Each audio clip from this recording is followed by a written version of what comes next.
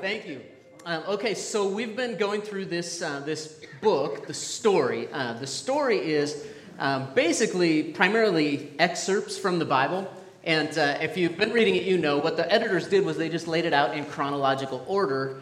And then they also either synopsized or kind of omitted some of the things that aren't essential to the overarching narrative. But our goal is to just get a sense of the big picture, like what the heck is God doing in the world, like grand scheme of things. And so we've been working through that.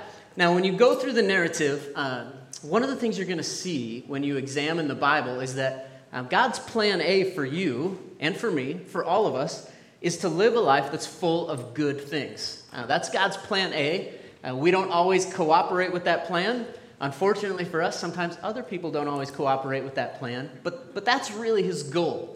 If you look at the Bible, at the very beginning, what do you see? You see God make everything, and when he's done setting everything in the proper order where he wants it, he declares it all to be very good. That was his design from the beginning. If you read all the way through the narrative, all the way to the end in the book of Revelation, the culmination of human history, you'll see what does God do? He restores everything back to the place of being very good. Genesis 1:31 says that God saw all that he had made at the end of the creative process, and it was very good. It sounds awesome, too, when you read through it, like everything's stress-free. They're naked, so the weather must have been awesome. I'm assuming there was no mosquitoes, or maybe there was, but they were bothering something else. There was no hunger, there was no death, there was no disease. Like, they just had everything they needed, and it was all peaceful. It was all very good. Sounds awesome. That's God's plan A for you. But does that mean that there won't be challenges? Has anyone lived a life free of challenges? No takers? Okay, Nick. Hey, if I was as handsome as you, I probably wouldn't have any challenges either. But for the rest of us, there are challenges. There are hardships. There are even heartaches and heartbreaks. I'm not 100% sure what the difference is. But you know that some really painful things also happen in life too. So the fact that God's intent and his plan A for us is to live a life full of good things doesn't mean there won't be difficulties, because there will. We all know that. But what it does mean is that God can take those and he can reconcile them. He can turn them around. In fact, he is working to reconcile them and turn them around into good things. Have you ever had something difficult in your life that in due time, as it ran its course, it actually turned out to be something beautiful? Has that happened to you before? Think of it like eating right. That's awful. Salad. Like, whose idea was it to stuff weeds in your mouth? I have no idea. But if you do that on an ongoing basis and you just suffer through, guess what? It's going to have positive outcomes in your life. God can take the difficult things and turn them around for good. That's what he's doing in the upper story. In the grand scheme of all creation, of all human history, God is working all things back to the place of being very good. It's also what he's doing in the lower story. It's also what he's doing in your story and my story. Romans 8:28, pretty well-known coffee cup verse, it says that God is in fact working all things together for the good of those who love him and are called by him. So God is working all things back to being very good. Now, throughout the creative story, the narrative of the Bible, we've seen God taking these broken things and working them, turning them for good things. So if you came in with a burden, you came in broken, you came in discouraged, good news. God is working all things back to good things. He's working all things back to goodness. Something else we're going to see, or we have seen already in the narrative, is that we've seen God using ordinary people to do extraordinary things. We see God use just normal people who are going about their business, but they're willing to listen to what he's saying. We've seen God do incredible things through them all along the way. In fact, the Bible tells us that one of his plans for us, each one of us, his plan A, Ephesians 2:10 is a good example. It says that we are God's masterpiece. You think of yourself as a masterpiece? Yeah, sometimes. If you do, then you may have another set of issues. But it says that we are God's masterpiece. That is, in fact, what you are. I was just thinking, I don't know if I really want to be around someone who thinks of themselves as a masterpiece. But you're God's masterpiece. Ephesians 2:10. Think of that. You're the pinnacle of his creation. And he created you and redeemed you in Christ, it says, to do the good works, to do the good things with your life that he prepared for you before you were ever born. Before anything went wrong in your life, God had a plan A in mind, good things in mind for each and every one of us. It's true for everyone, but I want to call out a specific group of people. I specifically want to call, no, maybe not out, I want to call up the men in the room, the men listening online, the dads, the husbands, the fathers, the grandpas. There's some really important stuff in this week's message, the story of David, specifically his formative years. And I just want to challenge you, men, to take it really personally, to not take it passively, but to really take David's story personally. And here's why. Because your families and the people close to you are looking to you for leadership, whether you want it or not.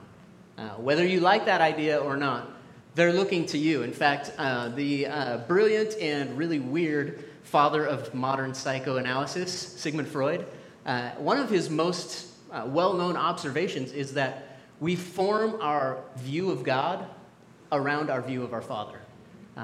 The people that love you, the people that are close to you, they're looking to you for leadership, whether you want it or not. I always tell young people you're going to learn two things from your parents, what to do and what not to do. I think we all would like to teach the people around us more what to do's than what not to do's. And so I want to just encourage you, men, to take it really personally. Okay, I can tell you right now that if you look through the biblical narrative, if you were just to sit down and read the whole thing front to back, one of the things you would see, without a doubt, is that God's plan A for you, within the context of your household, is for you to lead your family to find and follow Jesus. Now, that is his plan for you. Now, some of you are like, I don't have kids yet. Don't put that pressure on me. Back down. But you might someday. And one of God's specific plans for you as a leader in your household is to lead your family to find and follow Jesus. If you accomplish nothing else in this entire lifetime, you can count your life a success if you do this one thing. So today we're going to be in chapter 11 of the story. Most of chapter 11 is excerpts of the books of 1st and 2nd Samuel and 1st Chronicles. So we'll mostly be in 1st Samuel. If you have the story with you, you can flip over to chapter 11. If you have a Bible, you can go to 1 Samuel. If you have a device, that's where we'll be. Otherwise, pretty much all of it will be on the screen. So, there's that too. The principal figure in this section is David. Now, when we pick up the story, if you have been hanging around church at all, you probably know of King David. Okay, but when we pick up the story, he's just a boy. He might actually be young enough to go to this school when we pick up the story. He's maybe a preteen, maybe around age 12, maybe like a middle schooler, early teenager, kind of right in that age. And he would eventually become known as Israel's greatest king. To this day, Jews consider David to be the greatest king in the history of them as a nation. It's pretty crazy stuff. And this is what we're going to see in this week's section. Okay, the next probably 3 weeks will primarily focus on David's life. But this week, what we're going to see is how God uses the events of his early life, the formative events of his life, to prepare him for God's purposes later on in life. Okay, so I have a sticky phrase for you because I know that, when you put handles on it, it's easier to remember. I don't know if you're like me. Like, when I have a good idea, it has like a 14-second shelf life, and it's gone. Like, if I don't make like a rap song or write it down or something, like, it's gone. So this is the sticky phrase that I would love for you to hang on to. It happens to be true, too, by the way. God is preparing you for what he has prepared for you. God is preparing you for what he has prepared for you. Okay, in the first person, God is preparing me for what he has prepared for me. Okay, let's try it. We're going to say it together. You ready?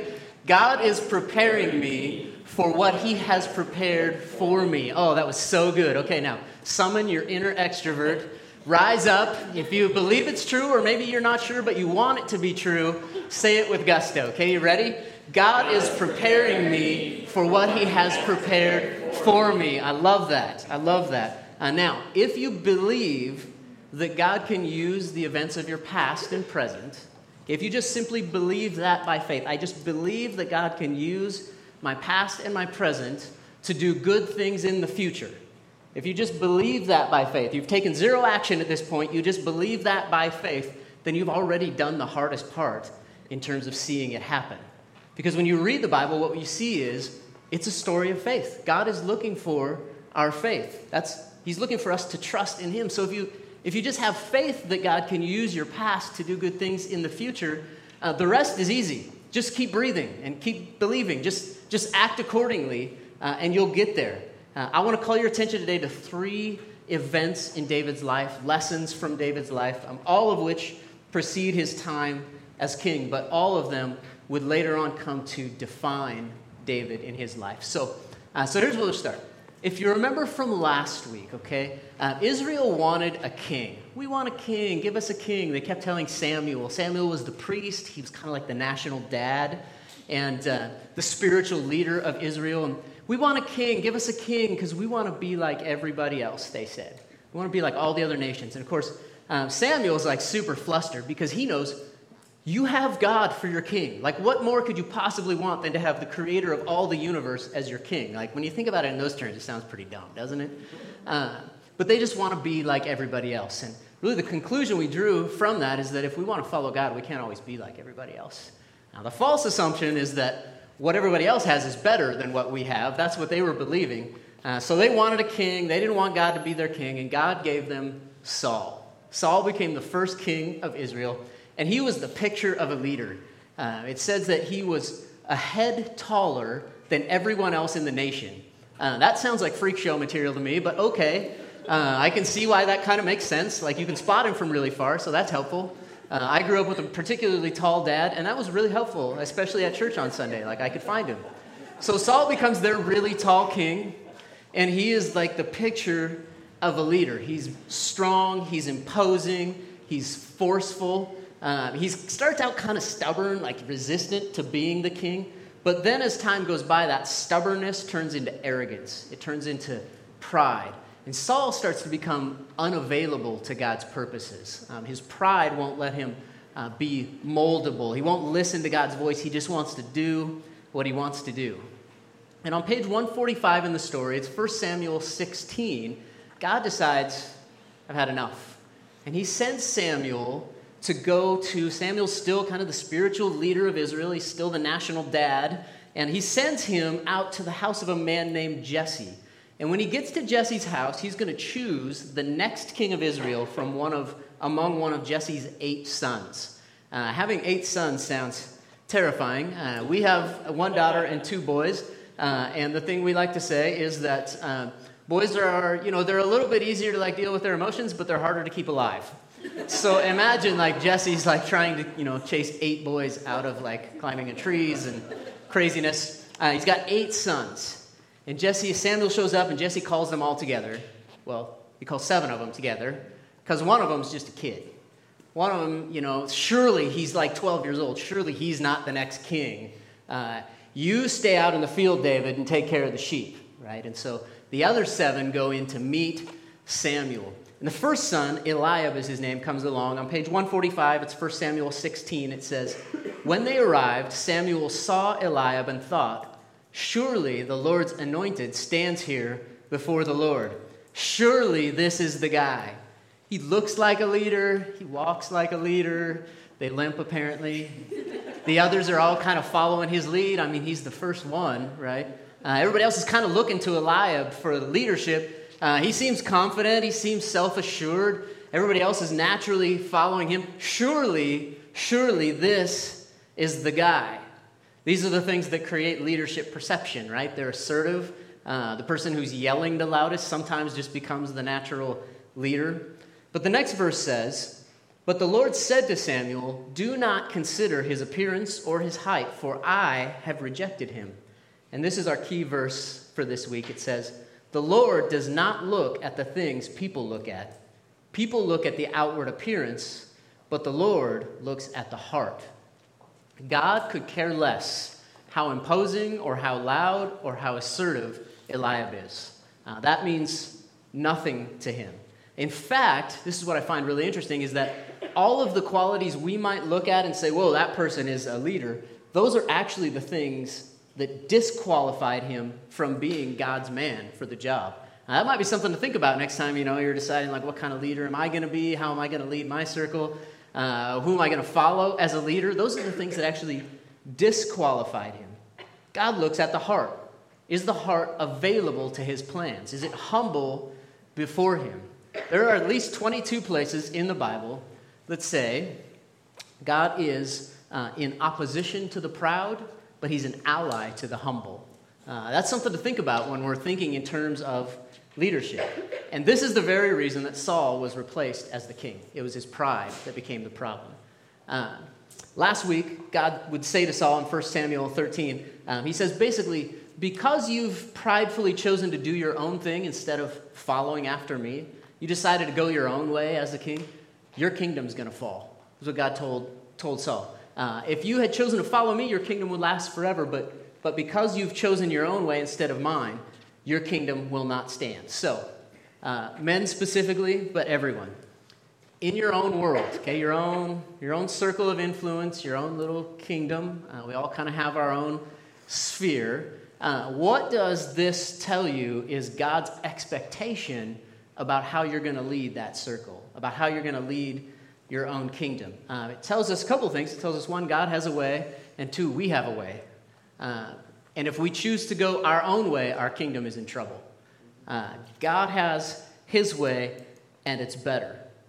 The proud are in opposition to God, but the humble will find him to be an ally. And this is what God says to Saul about his pride. It's from 1 Samuel 13:14. He says to Saul, "But now your kingdom will not endure. The Lord has sought out a man after his own heart and appointed him ruler of his people, because you have not kept the Lord's commands." God's not appointing a stronger leader, a louder, more assertive leader. It says that he's found a man after his own heart. What does God care about? He cares about the heart. He's not concerned about David's ability. He's not concerned about the fact that he's a boy. He's not even concerned about the fact that none of his family even think he can be a leader. We know that because they left him out in the field. God doesn't care about that. What God cares about is his heart. So the first key observation I want to make from David's formative years is that your availability trumps your ability. Okay, the availability of your heart is more important than your natural skills and what you know how to do. All of the ability in the world, okay, all of the leadership skills, all of the hard skills, all of the soft skills, none of them are compatible with God's blessing if your heart is prideful. That's food for thought. God's blessing is not compatible with a proud heart. God's looking for availability.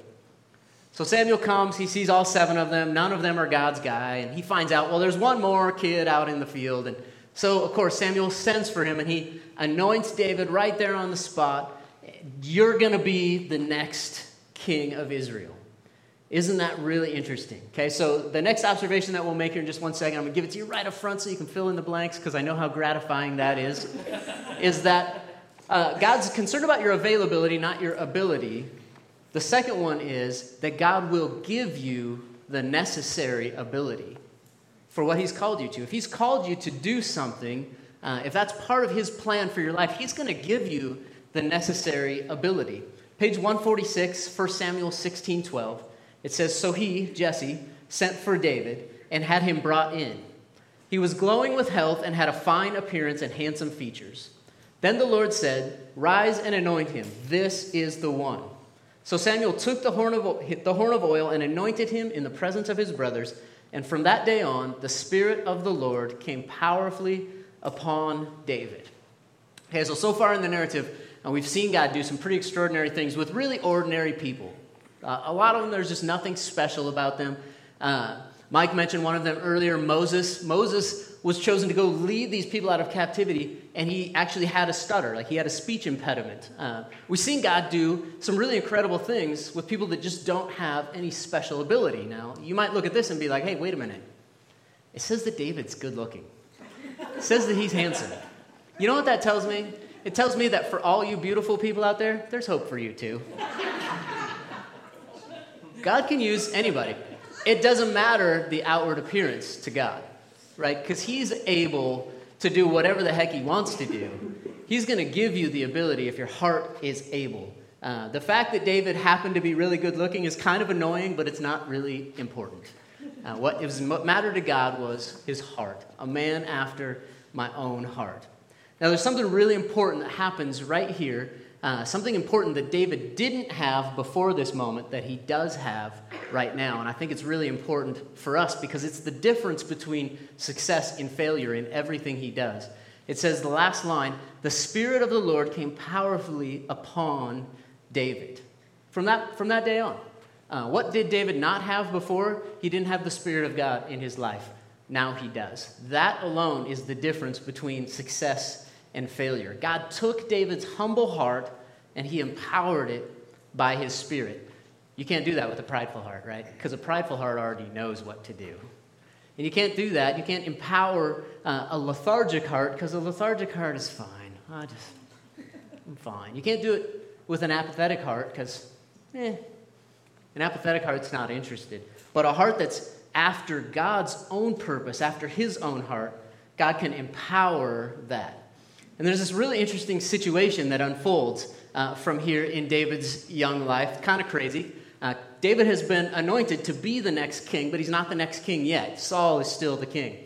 And because of Saul's pride, God eventually just kind of gave him over to his own desires. And it says that Saul was tormented by a troubling spirit. He was troubled on an ongoing basis. Have you ever been troubled in your spirit?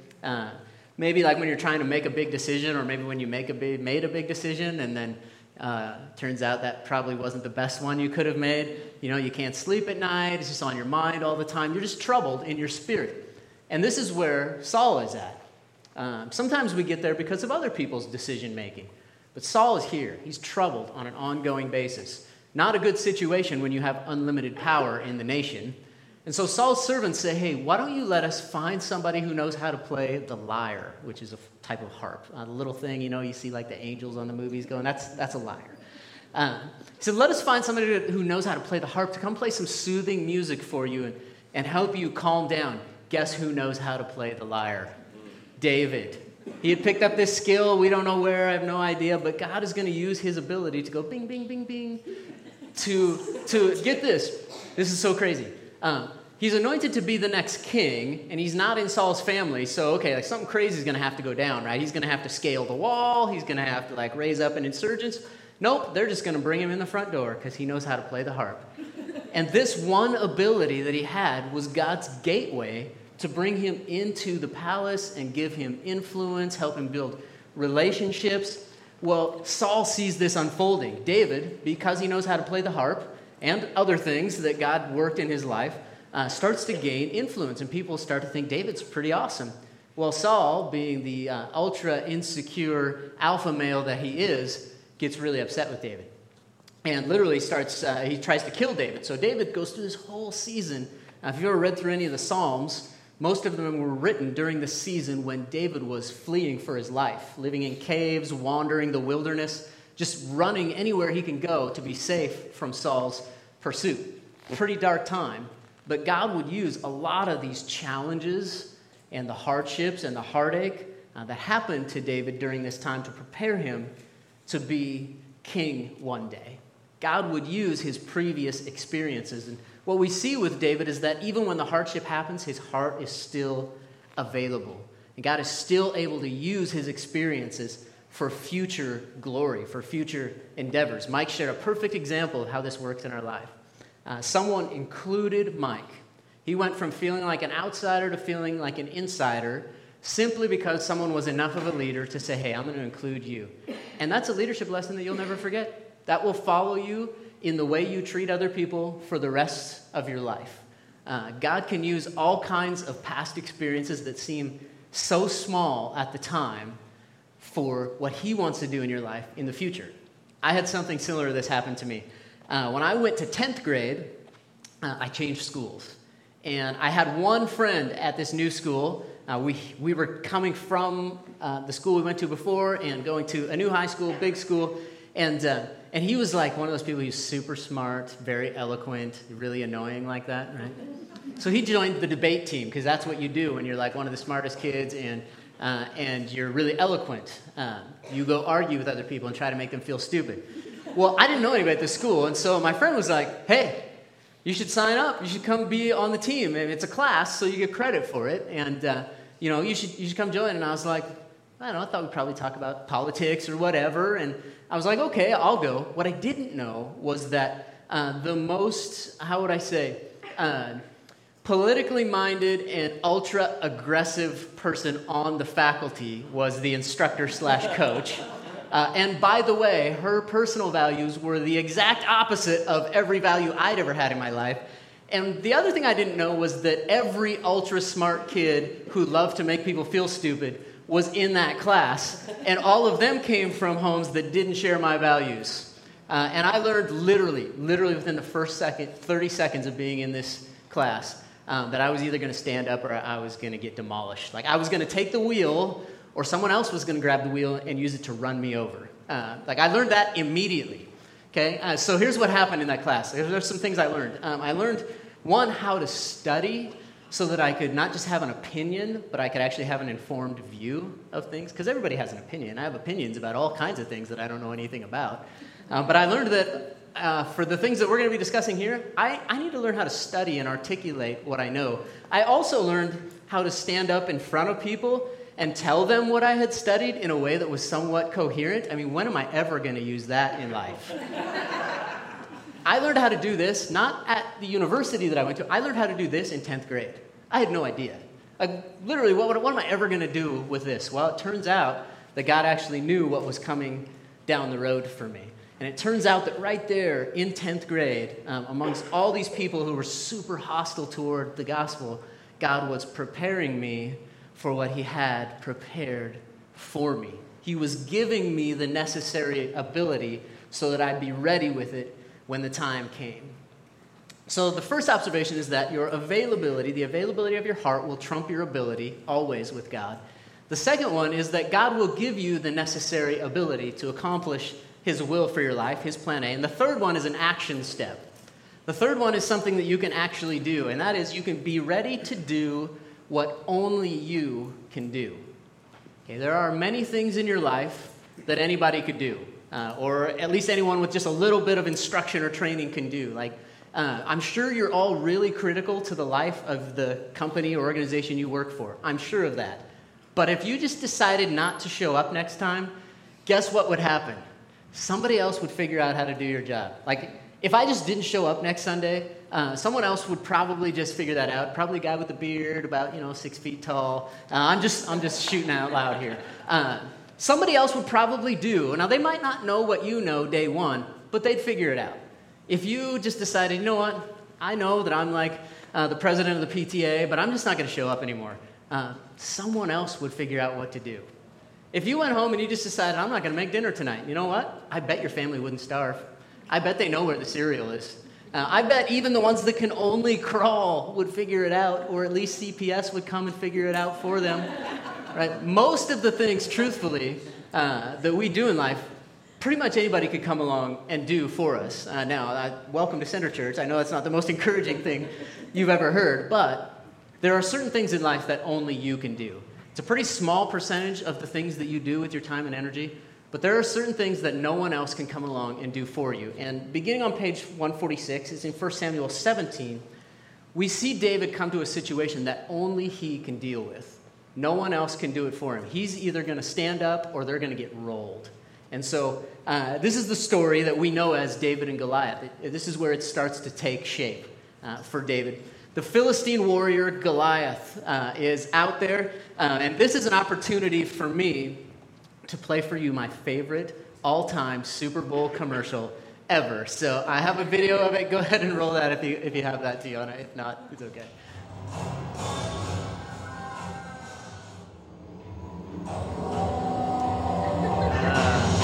Wilson Sporting Goods, the heroes of the story. It's the only Super Bowl commercial I remember. That commercial is probably close to 30 years old now. I just cannot forget it for the life of me. David has to face Goliath. Goliath stands out there mocking the Israelites, mocking every single thing that is important to David. He's mocking their people. He's mocking their God. He's challenging them. Send somebody out to fight me. Isn't there one of you who will come out and fight me? And the Israelite soldiers are afraid and they're overmatched. Now, I used to think to myself, well, why didn't they just gang rush him and kill him? I mean, he's one guy. It's not like he's 600 feet tall. He's just a really big dude.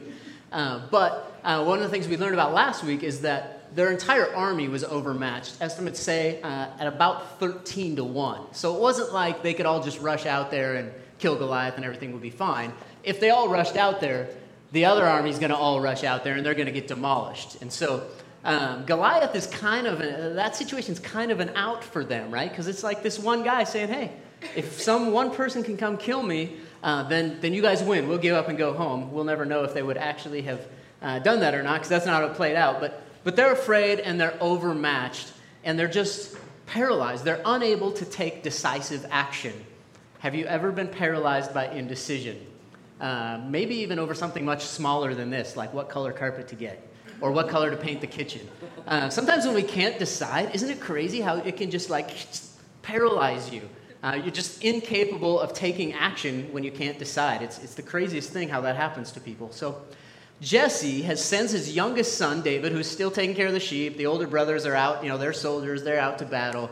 He sends his son, David, to go up and find out how it's going and take some supplies to them. And so David gets there to kind of the back line, and he hears about what's going on, this Goliath thing. So David, he's just a bold kid. He drops all the stuff at the back line with the supply people, and he just marches right up to the front line to see what's happening, to find out what's going on. This is what it says on page 148 in the story. It says, Goliath, the Philistine champion from Gath, stepped out from his lines and shouted his usual defiance, and David heard it. Whenever the Israelites saw the man, they all fled from him in great fear. Who is this uncircumcised Philistine that he should defy the armies of the living God? David asks. And what David said was overheard and reported to Saul, and Saul sent for him. Verse 32, David said to Saul, let no one lose heart on account of this Philistine. Your servant will go and fight him. I will go and fight him. David's bold, is he not? There's no one else who's going to come along and do this job, because David knows something that the rest of the soldiers don't know.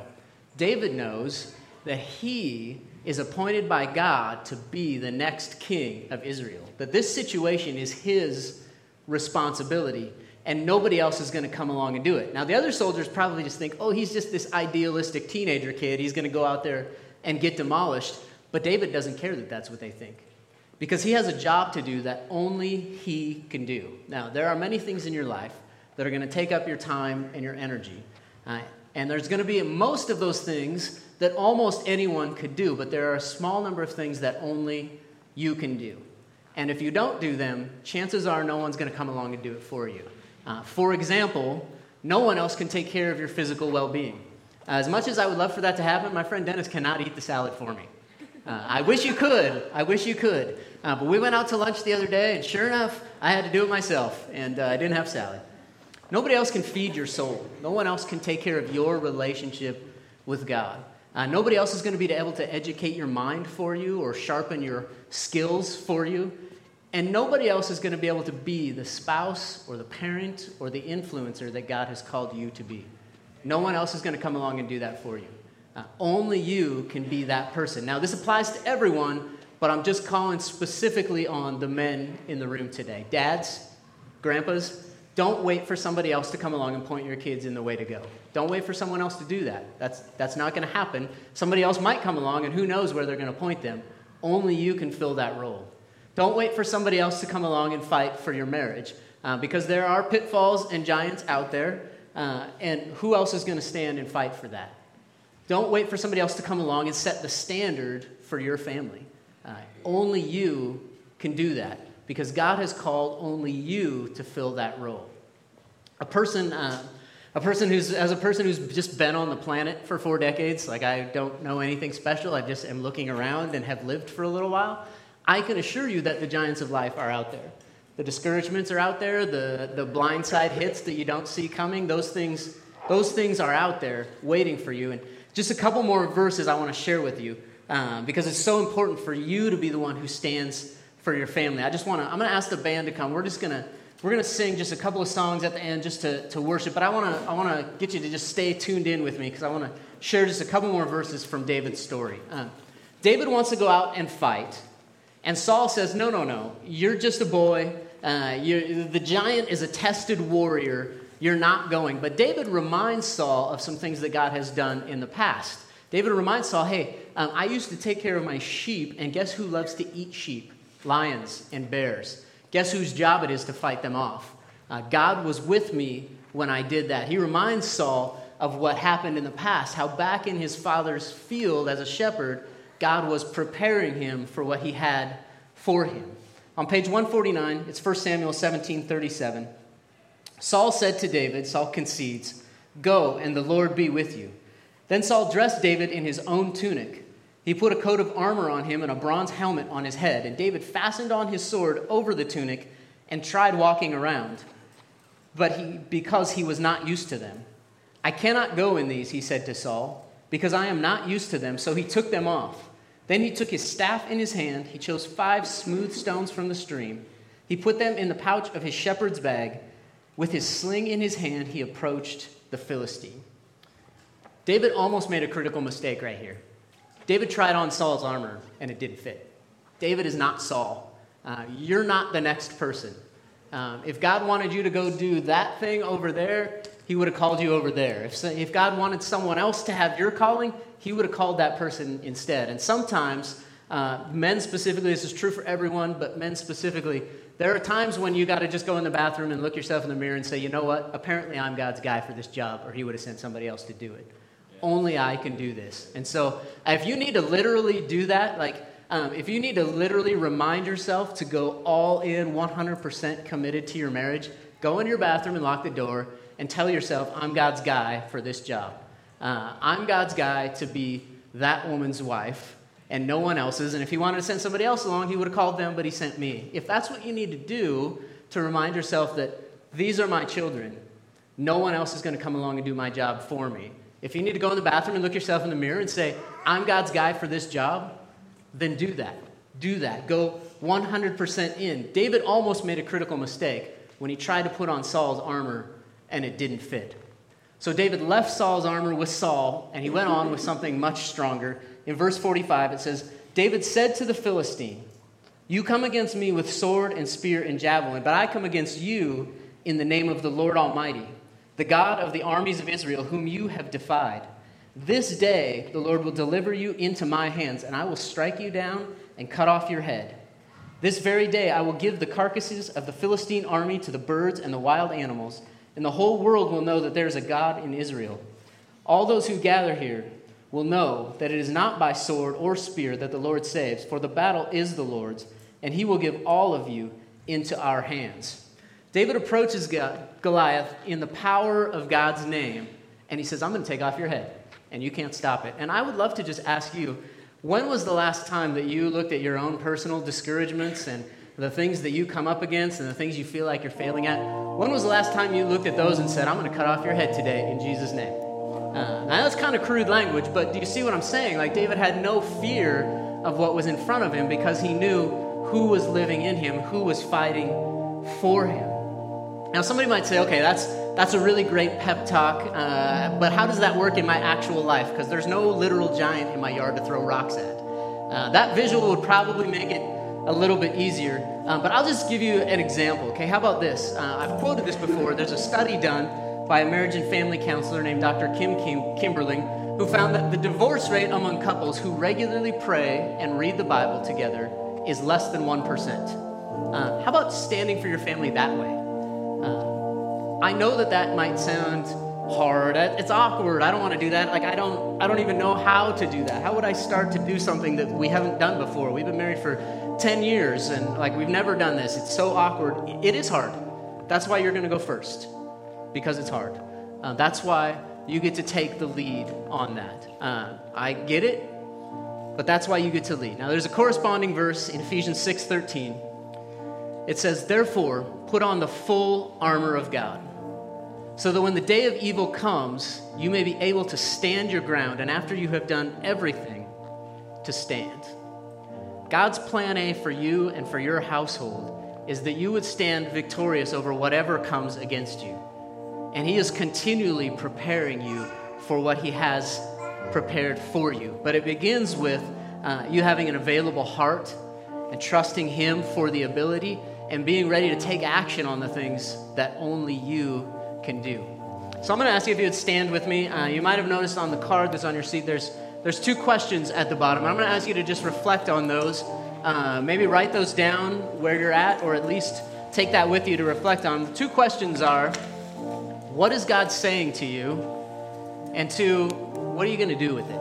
what are you going to do about it? Not like, what might I want to do, but what am I going to do? What's a first step for me to be the leader that the people around me need? Now, I am aware that there are probably some households that maybe have a gap there because somebody's not filling their role.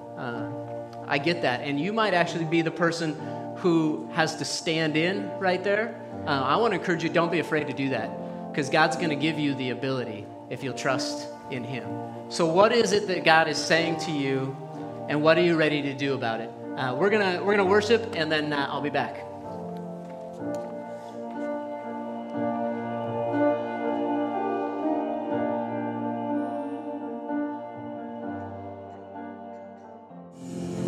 Can we pray together really quickly? I want to pray for two groups of people. One, I want to pray for the men because I called you out, and so sorry about that. And two, I do want to pray for the households where that person is just lacking. That person is not in the picture, or maybe they are, and they're not there right now. So whichever case, wherever you're at, I want to pray for you.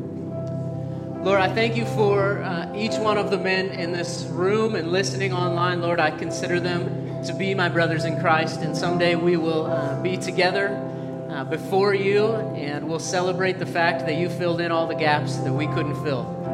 But in the meantime, God, I pray that you would give us strength to stare down the giants that would come up against us and those that you've entrusted us. Lord, I pray that you would give us the courage to stand before them and say, today, my God's going to take your head off, and you can't stop it. So in Jesus' name, I pray that you would go out before us, that you would fill us by your Spirit to be leaders in a world that is longing for them, God.